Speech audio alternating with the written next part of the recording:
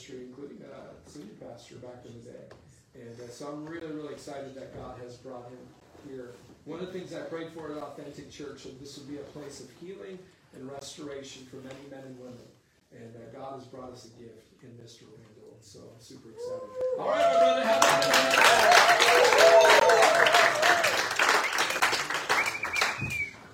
He's newly married. That's why he smiles all the time.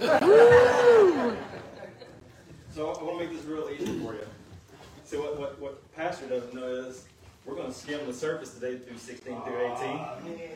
Because I don't have all the answers. I hate to disappoint you right off the bat, but that's the way it is. But if you scan this QR code, it goes straight to my phone, and you can take any question that you have. That's good. And it'll go straight to my phone. I'll take all those questions, and I'll get with PJ, and we'll go through those questions. And that way, we don't have to be embarrassed when we can't answer it very well. I'm already nervous. I was telling Elijah, I haven't preached it a long time. So if you can hear my heart beating through my microphone, that's what you're hearing, my heart beating through the microphone. But before I get started in the sermon, can we just give it up to Pastor James and Chris for what they've done?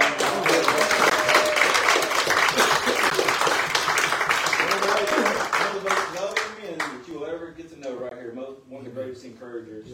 But let me tell you this, your pastor, not just Pastor James, but all pastors, all the churches in Blount County, Knoxville, Spear County, they need your encouragement. Yeah. This is one of the hardest, if not the hardest, if you want to call it a job or whatever, it's the hardest thing to do. Because he's carrying your burdens and his own. And so he needs encouragement too. We love you. Thank you for everything that you're doing. And also want to mention, we have a prayer meeting every Wednesday morning at 8 o'clock. You can get on the Facebook the Facebook page. It's a Zoom call. And so we do it over Zoom. It starts at 8 o'clock. And we would love to have you join us. We pray every week, every Wednesday at 8 o'clock. And on Fridays, we have Jesus Dudes for the men at 7 a.m. at Vienna at the coffee shop. Also, just a shameless plug. I'm sorry I should ask for permission to do this, but hey, I'm up here. It's too late. I have a podcast that's a Bible study. It's called, I used to be a semi-professional skateboarder when I was younger, so it's a skateboarding thing when you look at the little, what do you call it, the little picture on the icon, yes. But we're finishing Mark right now. I think we're fixing to do Mark 13 or 14, and that'll cover all four Gospels, the book of Romans, and Hebrews, and Acts. So if you need Bible study material, it's on any like Pandora, Spotify, all those kind of radio stations. It's on YouTube if you want to watch it on the video. But it's called Grind It. Grind, one word, Grindit. Grind It, the Grind It podcast. And Mary and Shelby, and we have guests on there. We all do that together. So if you need Bible study material, check it out. It doesn't cost you a thing. All right. So let's get into Revelation 16 through 18. So what I've done, I want to kind of go back a little bit behind you and just oversimplify this floor squeaking. Get a little closer so I can spit on you. How's that? I want to oversimplify Revelation just for a minute. Number one, it's all about Jesus.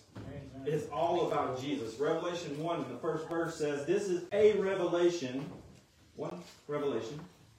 This is a revelation. This word can be, it says either, this word is a revelation from or of. It can be translated, those two words. Jesus Christ, which God gave him to show his servants the events that must soon take place. So it's all about Jesus. It reveals Jesus' authority. What did he say in Matthew 28? All authority has been what? Given unto me. And we see that throughout the book of Revelation. Right? He is the Lamb, as you mentioned earlier, for communion. He is the Lamb that was worthy to open the scroll. He was the only person in heaven. Think about that. The myriad of angels, all the saints that had gone on. He was the only one that could open the scroll. But get this. What were the people of Israel looking for when the Messiah came? Do you remember? They wanted a conqueror. They wanted a military hero. They wanted somebody to come and kick the Roman butt, right? Guess what Jesus is in Revelation? conquering king. Yeah, he's the conquering king. He comes on that white horse with a sword in his mouth, speaks a word, it's over. You know. I know how the story ends, right? All right, number 2, Revelation. And we're going to get to 16, 18, I promise you. Revelation is the book of hope. You mentioned that earlier, about hope and encouragement. Revelation is a book of hope. It gives the reader, even us today in 2024, a glimpse into heaven. Why is this important? Because when you think of who Revelation was originally written to, persecuted Christians, we don't know what that's like today in the United States. There's always some exceptions to this. But for the most part, we got it made. We're sitting in an air-conditioned building, a heated building today, in padded pews. Yeah. We're not having to worry about if we're going to make it to church next week or not. Right? These people were. If you remember Saul, or Paul, before he became Paul, he was Saul, right? He was persecuting Christians. He was going to house. He's ripping men and women out of their homes, grandmas, grandpas, moms, and dads. He didn't care about families. He thought he was doing God a favor, and he's pulling these people out of their homes, taking them to jail, where a lot of them would die. They would be tortured for the faith. And then you've got the Romans. You got Nero, who would take Christians and pour oil on them and then light them on fire and light up his gardens while they're still alive. Or he would bury them up to their waist and drive chariots over them. Domitian, the Emperor Domitian, said that he wanted to eradicate all the Jews. Does that sound familiar? He did not like the Jews. Now, in Revelation 17, I figured we'd get there. So, in Revelation 17, 1 through 6, John sees a prostitute who is drunk. And what is she drunk from? You know? The blood of the saints. This persecution. That brings hope, right? The book of Revelation. In chapter 17, verses 1 through 6, it says, one of the 7 angels who had poured out the 7 bowls. This is the last 7 judgments, right? The bowls, they're bad. These 7 angels had poured out the 7 bowls. They came over and they spoke to me. Come with me, he said, and I will show you judgment that is going to come on the great prostitute who rules over many waters. The kings of the world have committed adultery with her, and the people who belong to this world have been made drunk by the wine of her immorality. So the angel took me into the spirit, into the wilderness, and there I saw a woman sitting on a scarlet beast. What does scarlet remind you of? Yeah, the sins. Remember what Isaiah says? Though your sins be as scarlet. Right, but the bride of Christ is dressed in what? White. What is the prostitute sitting on? Or she's dressed in scarlet, right? The kings of the world have committed adultery with her, and the people who belong to this world have been made drunk by the wine of her immorality. So the angel took me into the spirit in the wilderness, and there I saw a woman sitting on a scarlet beast that has 7 heads and 10 horns, and the blasphemies against God were written all over it. The woman wore purple and scarlet clothing. She loved that color scarlet.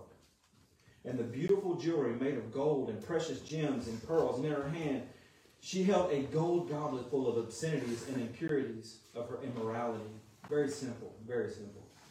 A mysterious name was written on her forehead, Babylon the Great, mother of all prostitutes and obscenities in the world. And listen to what John says in verse 6.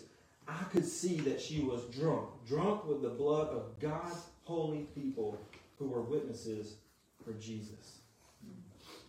Persecution like you could never imagine. John says, I stared at her in complete amazement. Now here's the cool thing about Revelation, in this part anyway. We don't have to figure out who the prostitute is because John tells us in verses 15 through 18. He says, then an angel said to me, the waters where the prostitute is ruling represent masses of people of every nation and language.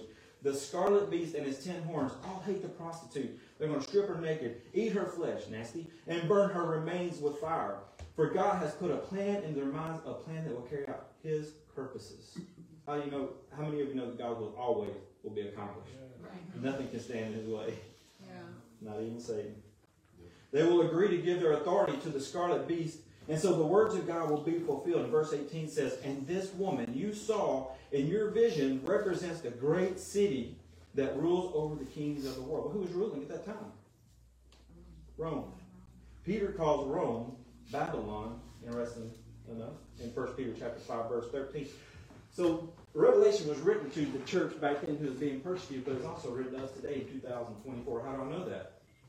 Because Revelation 1:19 says, Jesus says to John, write down what you have seen, both the things that are now happening at the moment and the things that will happen. As Pastor said, been saying for weeks, 80% pretty easy to understand, 20% pretty difficult. And I don't know if you know who Perry Stone is. I like listening to Perry Stone. I love the Old Testament. Perry Stone is very knowledgeable of the Old Testament. And if that guy struggles with Revelation, I don't have a chance. And I'm just going to confess something to you. I never told you this. So I'm confessing in front of everybody. I've been in ministry since I was 19. I was reading the Bible in 3rd grade. I've been studying it for a long time. I've never, ever preached out of Revelation. Not one time. I referenced it, never preached out of it. So the pastor says, hey, you want to preach? I was like, I love to preach. He says, we're doing a series of Revelation. And I told Mary, I was like, oh boy. and then when I started reading the chapters that he gave me, I was like, oh dear. So the book of Revelation is given, it's all about Jesus, right? It's given hope to the persecuted Christians, even to us today. And in Revelation 16 through 18 is also, it's a stark reminder, we can't do it without God. We absolutely cannot do it without God. I can't remember who said it last week. Somebody said, I don't see how people go day by day without God in their life. Yeah. How do people do it? What do they put their trust in? Money? Their jobs? Power? Control? Their mom and dad? That's coming to an end.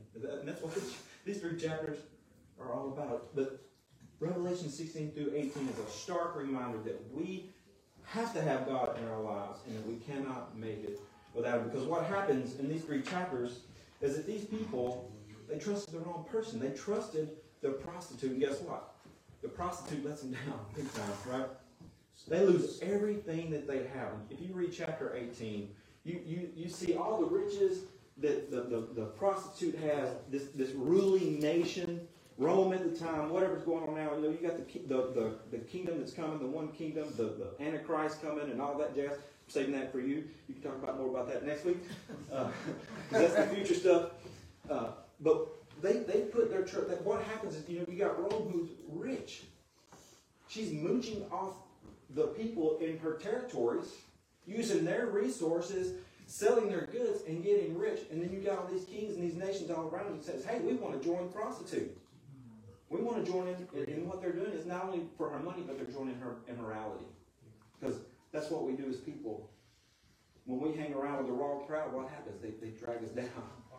And here, because we want to be accepted, we want to mooch off of them, if you will. Because, hey, my friend is popular in school or wherever, and I want to be popular, so I'm going to, it doesn't matter how they're living their life, I just want to go be a part of them. Because I want that power and authority. I want people noticing me. That's basically what's going on here. And in Revelation 18:18 it says, because these resources they've been using to get rich, right? In Rome and all these nations around them, God's going to take them away. They're going to lose everything. In Revelation 18:8 it says, therefore these plagues will overtake her in a single day. Death and mourning and famine shall be completely consumed by fire, and the Lord God who judges her is mighty. What that tells me is everything on this earth is coming to an end. If you read, I think it's 2 Peter, chapter 2 maybe, down around in there, about middle of the chapter, it's all burning up. This is burning up, be a new heaven and a new earth, right? And we'll talk more about that in just a few minutes. But if you read the rest of chapter 18, you hear the cry of the people who bought and sold goods from the prostitute in her territory. And what's happening is, God sends these plagues. We'll talk about that in just a second. But God sends these plagues, and it absolutely wipes out this powerful, powerful government in their territories. Everything that they had, that they trusted and relied on, is gone. God takes away their resources to make these goods that they were using to get rich off of and powerful. Well, what happens when you mess with people's money and you mess with people's power? What happens? They get angry.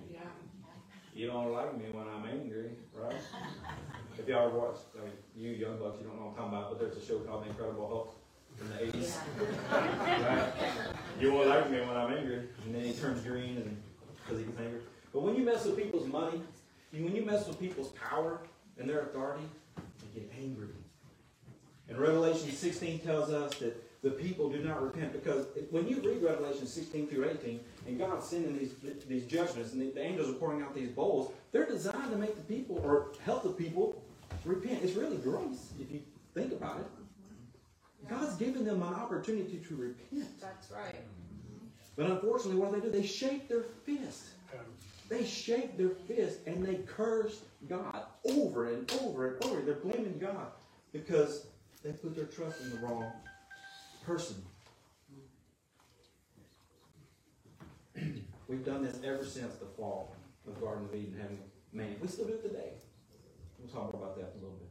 The sixth bowl dries up, the Euphrates River, and Armageddon happens. Yes, we're going to talk about Armageddon, but not very much.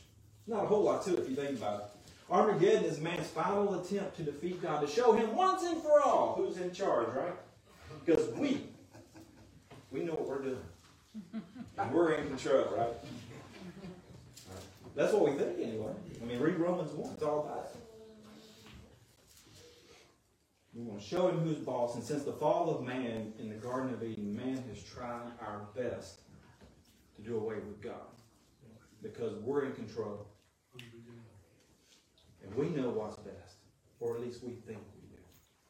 We do this all the time. Even today. Right? But before we get into Armageddon, I want to talk about something. This is what I call the Great Deception. Where was Satan? Originally? He was in heaven.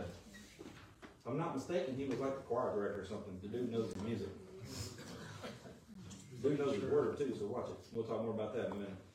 But he was in heaven. He is a created angel. Was cast out. Luke 10:18, Jesus says, I saw lightning. Satan cast out of heaven like lightning. He's the ruler of this world, like it or not. 2 Corinthians 4:4. He's the ruler of this world for now. I'll put that on there. Ever since then, he has been trying to create his own kingdom. Think about that. He's been trying to create his own kingdom and mimic heaven, like an impersonator. You know, I can go to her and I can shake my leg like her. And I'm going to call my elbow. And I can say, hey, babe, I love you. Come here, It's Elvis! Doesn't make me Elvis, does it? But he's impersonating God. Think about this. God has angels. Satan has angels. Fallen angels. He took a third of them from heaven. God has a Trinity, Father, Son, Holy Spirit. Satan has a Trinity. You've been mentioning it week after week. Dragon, beast, false prophet. God has a Shema, Deuteronomy chapter 6. Guess who else has a Shema? A false Shema. Mark of the beast. The Shema is in Deuteronomy chapter 6. Where's the Shema? You put the scriptures on your forehead and your hand. Where's 666 posted at? Forehead, hand. Your mind and your actions. God's got miracle workers. Guess who else has miracle workers? We're going to talk about that in just a second. All right, let's get into Armageddon. You got all this false stuff going on, this deception. And that's what Armageddon is really all about. Revelation 16:12 through 14, you got this ultimate battle going on in the Valley of Megiddo. And this is what's comical, to me anyway. Some frogs. This false trinity is going to spit these frogs out of their mouth. You can read this in Revelation 16. This false trinity is going to spit these frogs out, and these frogs are going to convince these kings of these nations that they can defeat God once and for all. You can be in control. You're going to have immortality. You're going to be so powerful. You're already powerful. You're mooching out the prostitute. Look at all this prosperity. You got it made. And if we could just get rid of God, and we've been doing this ever since the garden, think of all the power and control and everything that you're going to have for all eternity. But why I say it's comical is because Jesus comes up, and I think you'll probably talk about this next week in Revelation 19:11 through 21. Jesus shows up on a white horse with his army. Guess who's in the army? We are. The blood washed, right? That has gone on before, right? We come back with Jesus. He speaks one word, a word. It's over. And when I was thinking about this, and it kind of being comical, because Satan comes with frogs and Jesus comes with a sword, with an army dressed in white, I thought of Psalm 2:1-4. Why are the nations so angry? Why do they waste their time with futile plans? The kings of the earth prepare for battle. The rulers plot together against the Lord and against his anointed one. Let us break their chains, they cry, and free ourselves from slavery to God. The people thought they were in slavery to God. He's given them freedom. Freedom. If you want true freedom, if you want liberation, it's not in these movements that's going on in our culture today. Freedom comes from Christ. Freedom comes from Jesus and being washed in the blood of Jesus. Whom the Son set free is what? Free. If you've never been washed in the blood of Jesus Christ, I don't care what you're doing in life, you are in bondage. Yep. Just talk to the Jews of that day, because they said, we ain't in bondage to no man. We belong to Abraham. No, you're in bondage. In bondage to sin. Let us break their chains, they cry, and free ourselves from the slavery to God. But the one who rules in heaven laughs. God is in heaven laughing. The Lord scoffs at them. Verse 10 and 12 says, Now then, you kings, act wisely. Be warned, you rulers of the earth. Serve the Lord with reverent fear and rejoice with trembling. Submit to God's royal Son, or he will become angry. And you will be destroyed in the midst of all your activities, for his anger flares up in an instant. But what joy? You want joy?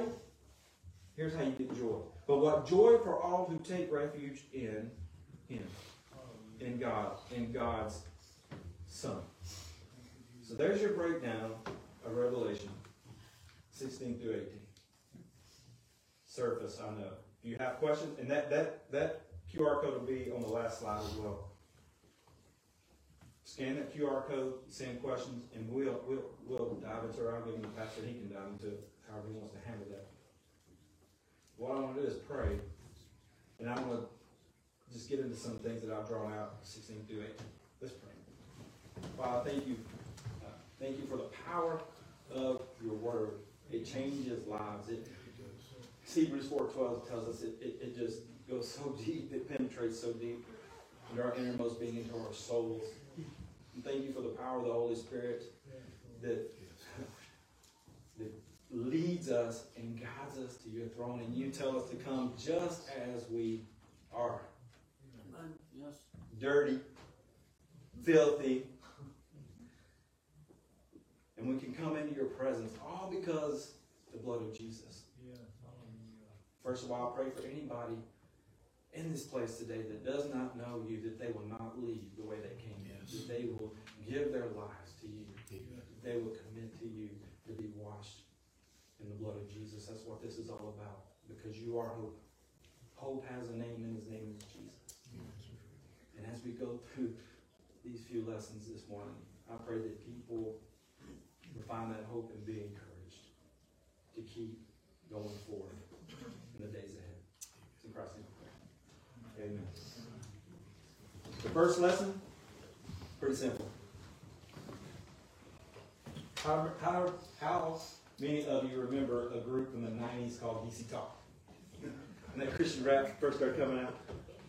Love, love, love is a verb. Right?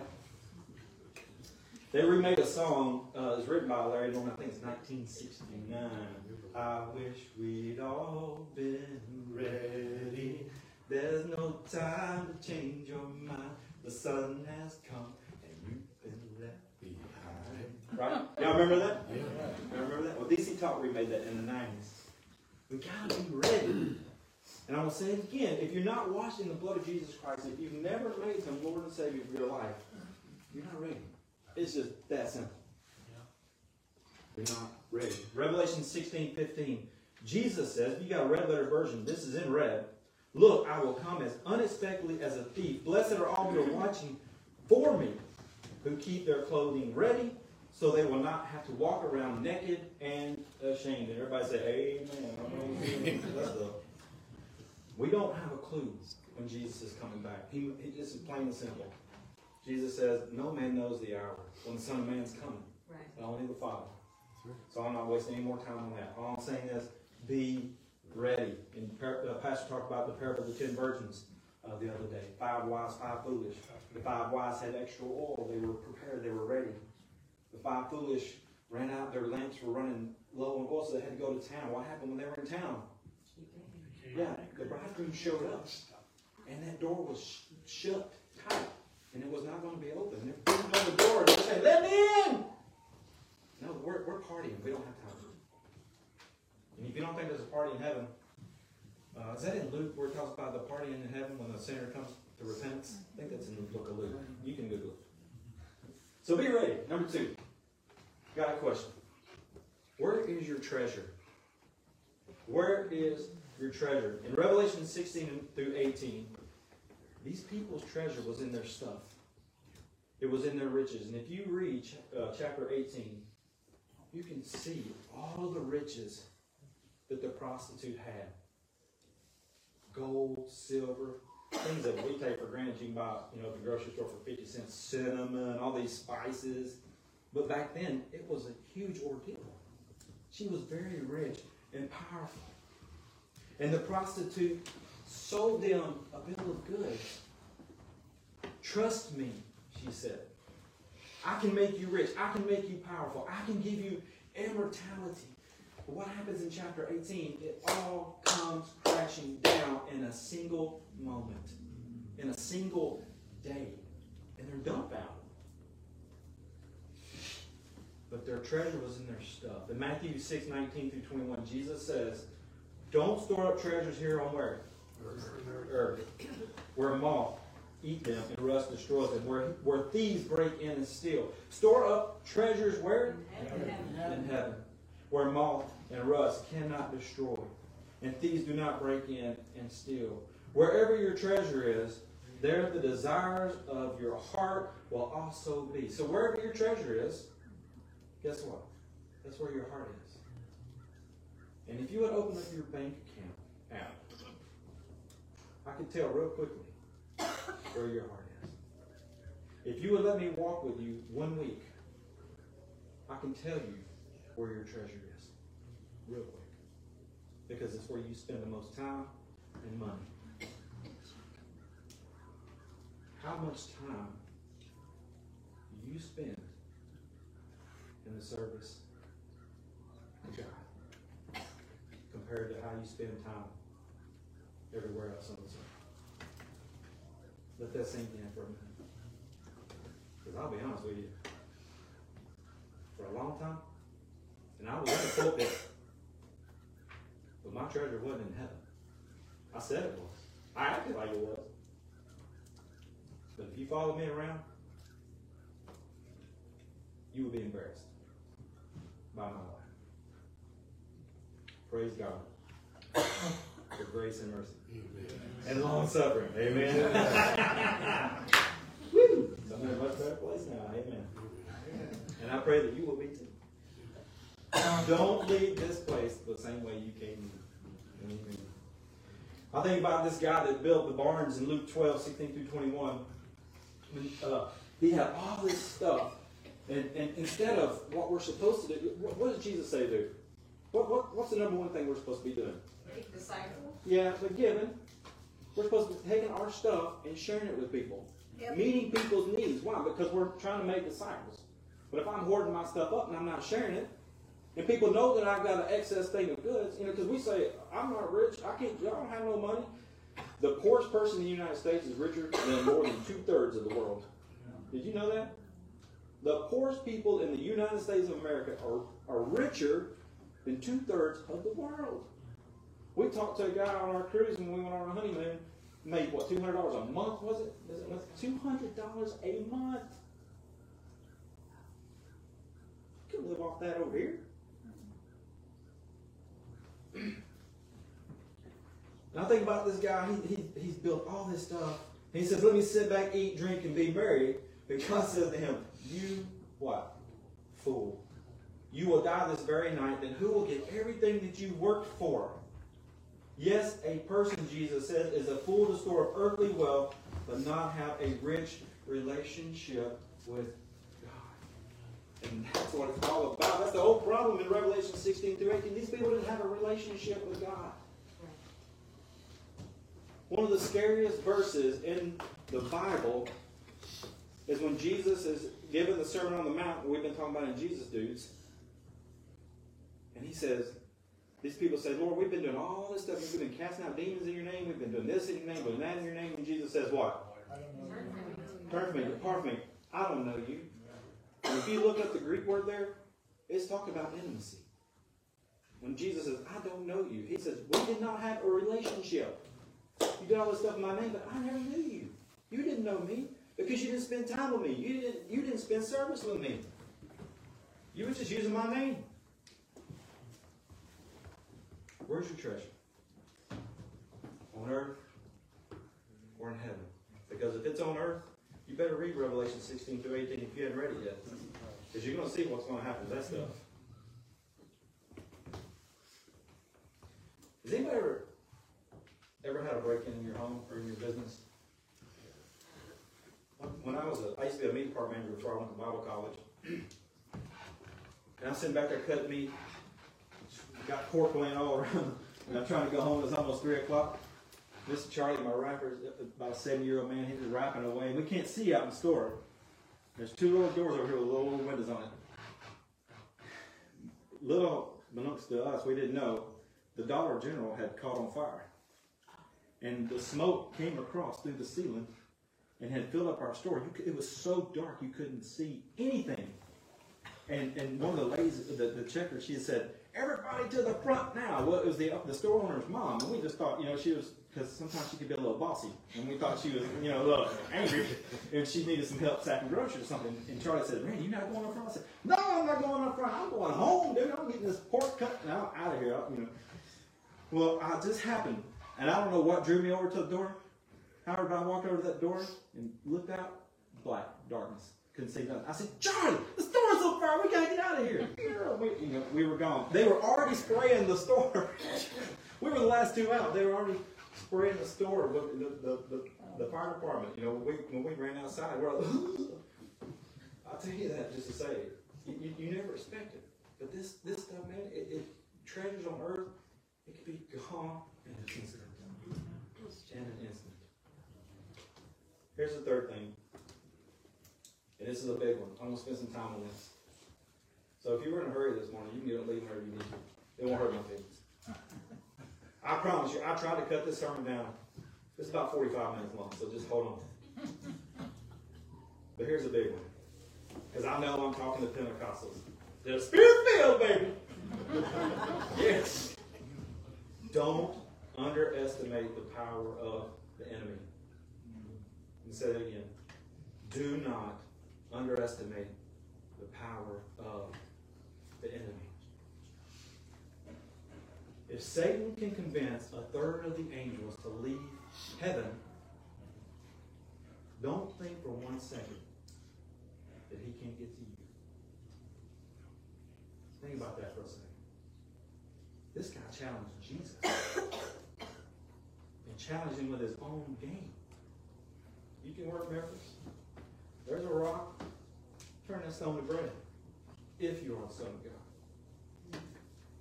Be bold. And he knows what he's doing. He knows how to get to your families. And he knows how to tear it down. He knows how to get inside and conquer and divide. And what does Jesus say? Or I think Paul says it. A kingdom divided, a kingdom divided against itself, what? It cannot stand. Hey, Satan is good at his game. He's crafty, Genesis 3:1. He's a schemer, Ephesians 6, verse 11. And I don't care how full of the Spirit you are. And I'm going to give you some examples. Don't think for 1 second that he can't get to you. And I'm just saying this as a warning. I'm just saying that as a warning. Look, I know from personal walk. And if you want to hear my testimony, you want to hear my story, I'll share it with you. I'm not embarrassed. In 1 Corinthians 10, 12 through 13, Paul says, if you think you are standing strong, I know a lot of you are. You're strong. Strong in your faith. You're in the Word. Faith comes by hearing by the Word of God. You're in the Word daily. Your faith is super strong. But Paul says, if you think you're strong, or standing strong, be careful not to fall. What was the question of the day? What's they always say? Be careful not to fall. Is that possible? Well, if it wasn't possible, Paul wouldn't say it. The temptations in your life are no different from what others experience. You know, Satan's been using the same tactics that he's been using since the Garden of Eden. Thousands and thousands of years, but we continue to eat that fruit. God says, taste and see that the Lord is good, but we want this garbage over here. Why do we fall for the garbage? We continue to fall for the garbage. Now think about Judas. He walked with Jesus for 3.5 years. Judas, like it or not, when the disciples are sent out by two into the villages, Judas preached about the kingdom of God. And guess what else Judas did? He worked miracles. He cast out demons. The dude walked with Jesus for 3.5 years, and yet he betrays Jesus. Why did he betray Jesus? John 13:27. As soon as Judas took the bread, Satan entered into him. Jesus told him, go do what you got to do. Do it quick. Satan knows our weaknesses. He knows how to get to us. Y'all ever heard of this guy named Peter? Luke 22:31-34, Jesus says, Simon, Simon. We're talking about the guy who made the statement, you are the Christ, the Son of the living God. And Jesus says, hey, you are Peter. You are Petros. You are a piece of the rock, the Petra, this immovable stone. I'm giving you the keys to the kingdom. And we see that in Acts chapter 2 when he stands on the day of Pentecost. Says, these guys aren't drunk as you suppose. Right. This is what's happening because the prophet Joel prophesied about it in Joel chapter 2. That's what's going on here. So Peter's full of boldness. He's made claims that he will die with Jesus. He will never deny Jesus. Right? But in Luke 22:31-34, Jesus says, Simon, Simon, Satan has asked to sift each of you like wheat. But I pleaded in prayer for you, Simon, that your faith should not fail. So when you have repented, in other words, it's going to fail. When you have repented and turned to me again, you got to be somewhere and leave it and come back to get there again, right? Strengthen your brothers. And that's what I'm trying to do this morning, about giving you this warning. Peter said, Lord, I'm ready to go to prison with you. I'll even die with you. Jesus says, let me tell you something, dude. Before the rooster crows tomorrow morning, you will deny me 3 times that you even know me. And what happens? He's warmed by the fire, denies Jesus 3 times. And that 3rd time, Howard, the dude's cussing. He's cursing God. I'll tell you, I don't know the man. And then Jesus, I would love to see that stare down when Jesus turned and looked at Peter and said, I told you so. Satan is good at his game. John, the author, or the one writing, penning this, the book of Revelation down, right? We just read that the Spirit showed him this prostitute, and he describes this prostitute. Man, we know, a good-looking woman, right? Looking at my wife. We know what a good woman looks like. What do we like to do when we see a good-looking woman? Sometimes we stare a little too long, don't we? It's exactly what happens to John. The man who's been boiled in oil, he's been banned to the Isle of Patmos to basically rot. And he can't get his eyes off that fine woman. And it took an angel coming over and saying, hey, what are you doing? Let's go. Come with me. Right? John says, I stared at her in complete amazement. And the angel says, why are you so amazed? Because we like the fruit. We like the garbage. 1 Peter 5:8 says, stay sober, or stay alert. Sorry, I went King James on you there for a second. Stay alert. Watch out, your great enemy, the devil. He prowls around like a roaring lion, looking for someone to devour. What does the devil look like? Alex, come here for a second.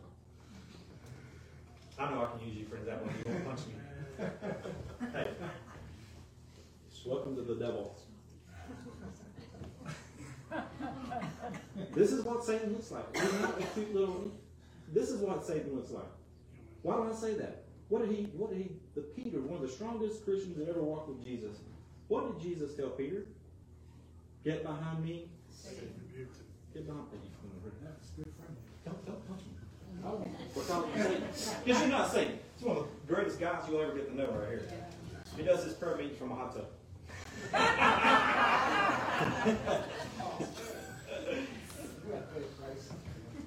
Satan is not this cute little thing. He uses people. He uses our families. He uses our moms and dads, our uncles, grandmas and grandpas, our bosses at work, our co-workers to get to us. And all he has to do is create a little bit of doubt. And this is what's scary. Paul says in 2 Corinthians 11:14 that he can appear as an angel of the light. That scares me. How can we know the difference? If the Satan is so powerful that he can appear as an angel of the light and mimic God, how do we know if it's Satan? How do we know if it's God? Very simple. Let it be in this. 2 Timothy 3:12-17. You got to be in the Word. Paul says to Timothy, yes, everyone who wants to live a godly life in Christ Jesus will suffer persecution. But evil people and impostors will flourish. They will deceive others and will themselves be deceived. But you, Timothy, and us today, you must remain faithful to the things you have been taught. You know they are true, for you know you can trust those who taught you. You have been taught. This is verse 15 of 2 Timothy 3. Verse 15. You have been taught the Holy Scriptures from childhood, and they have given you the wisdom to receive the salvation that comes by trusting in Christ Jesus.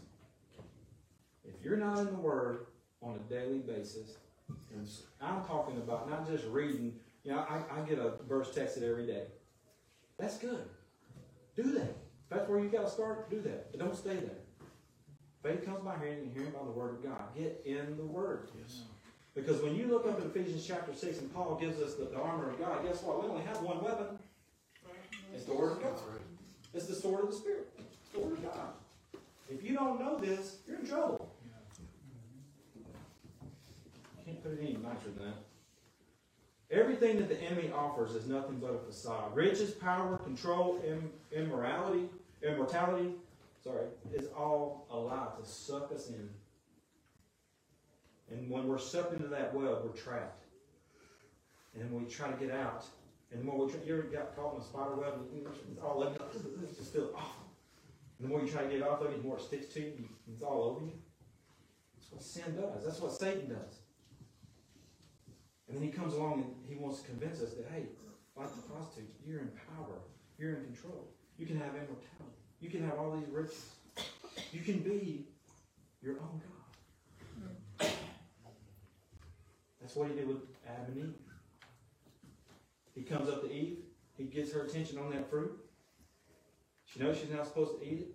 Probably never even paid attention to that fruit until Satan comes along and says, look at that fruit. The reason God doesn't want you eating from that tree is because if you eat from it, you'll be what? You'll be just like God. They were already just like God. They had perfect communion in the Garden of Eden.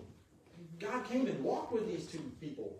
Had conversations with them. They didn't have to work. They hadn't had babies yet. But there's going to be no pain in child labor.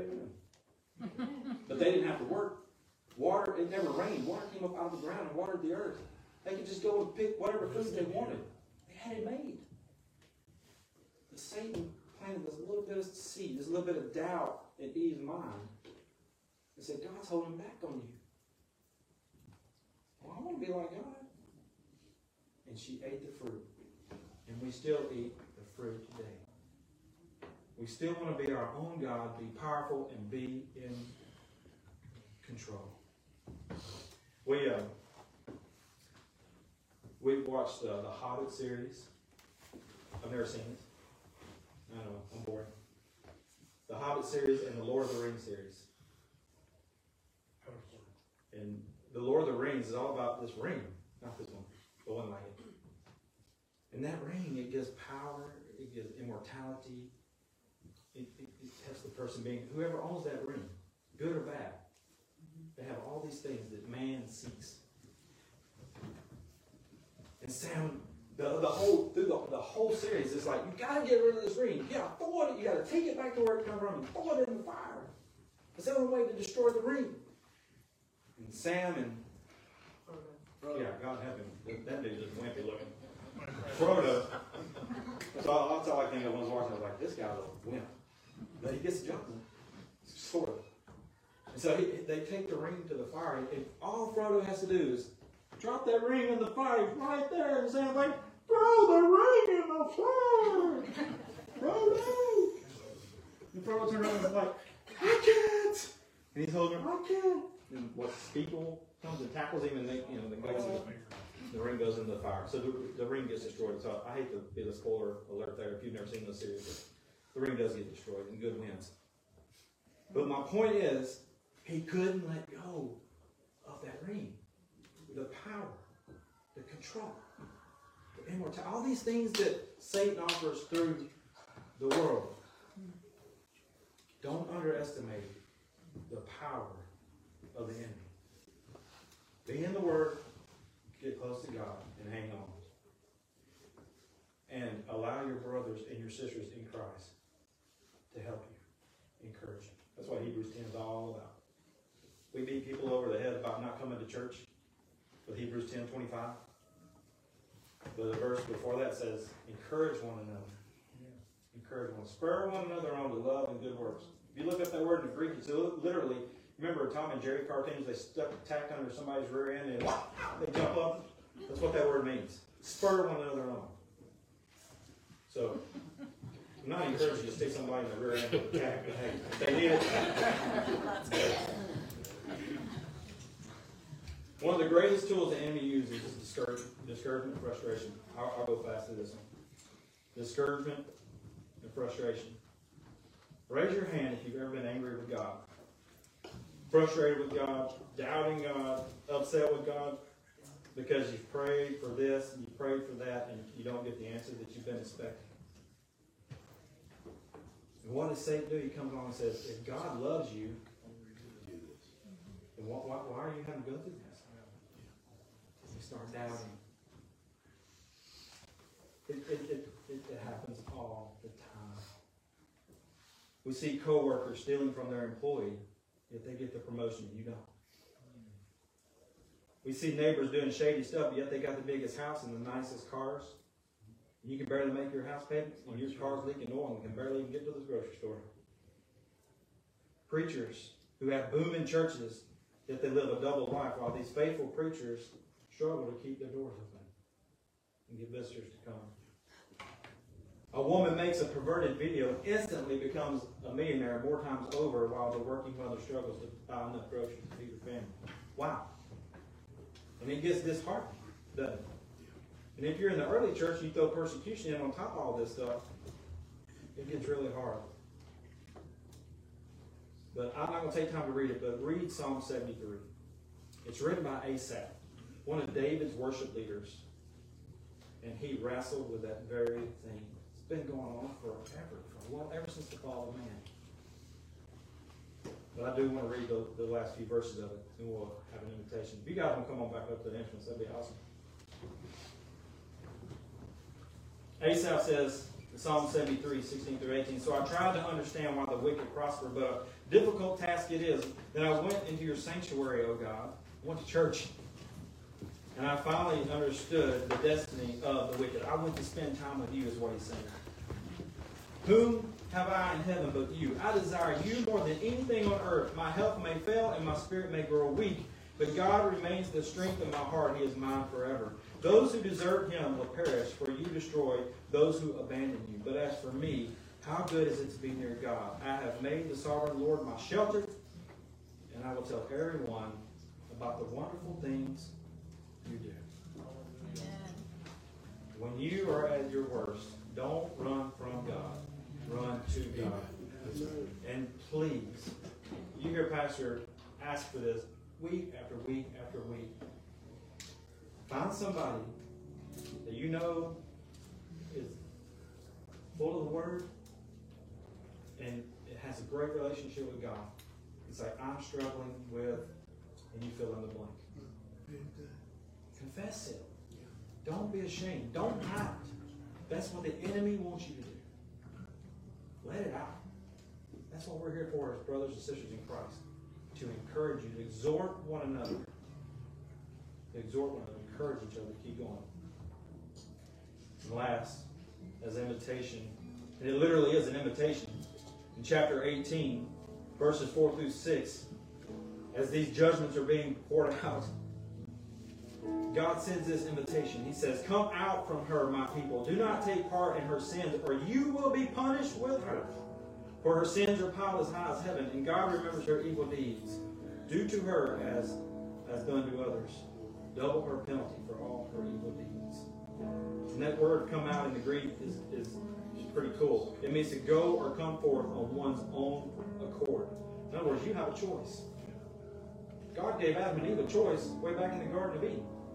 Hey, don't eat that fruit of that tree. Free will. God, just like He sent out an invitation back then, you have to make a decision. I don't want to be in this mess. I don't want this destruction. I don't want the wrath of God. I want to be in heaven with my brothers and sisters in Christ. I want to be with my Savior, Jesus Christ, the one who paid it all for me and shed His blood on Calvary's cross, who came out of that tomb on the third day victorious. I want to be with that dude. Because look at the alternative. Frogs,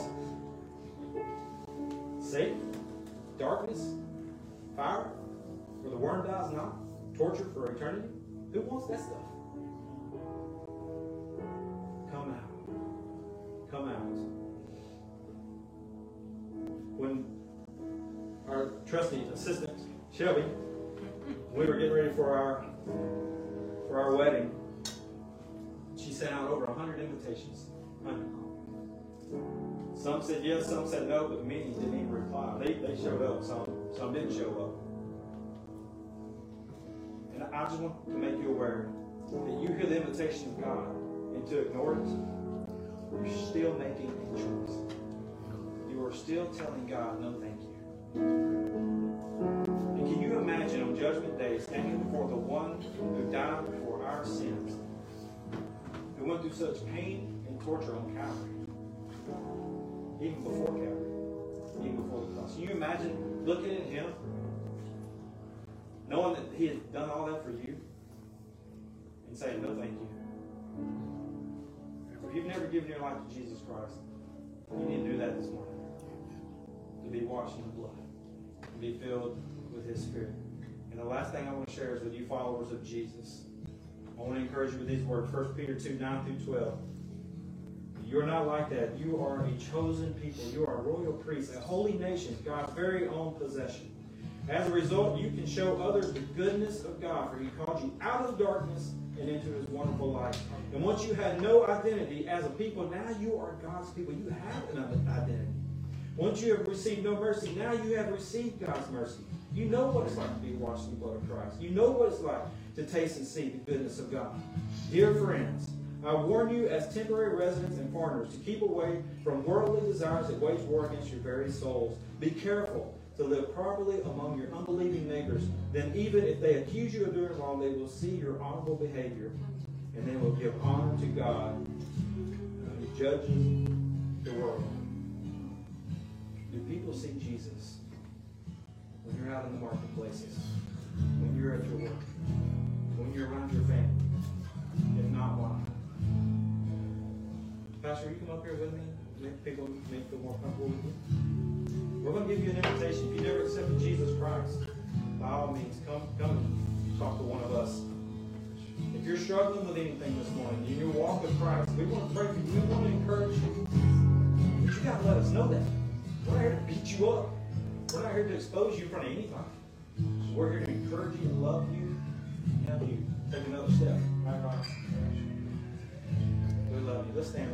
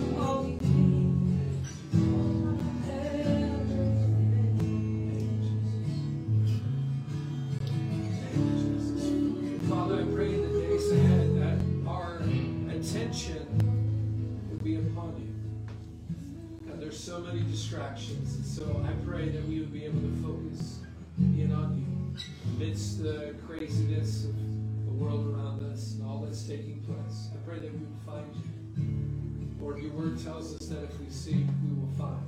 And so, Lord, I pray that we would continue to pursue you in the days ahead. Help us to do just that. I love what Randall's words had to say. God, give us those challenges to our soul. I pray that we would respond appropriately. God, help us. Help us. Help us to follow you in the days ahead. No matter what comes our way, I pray. In Jesus' name.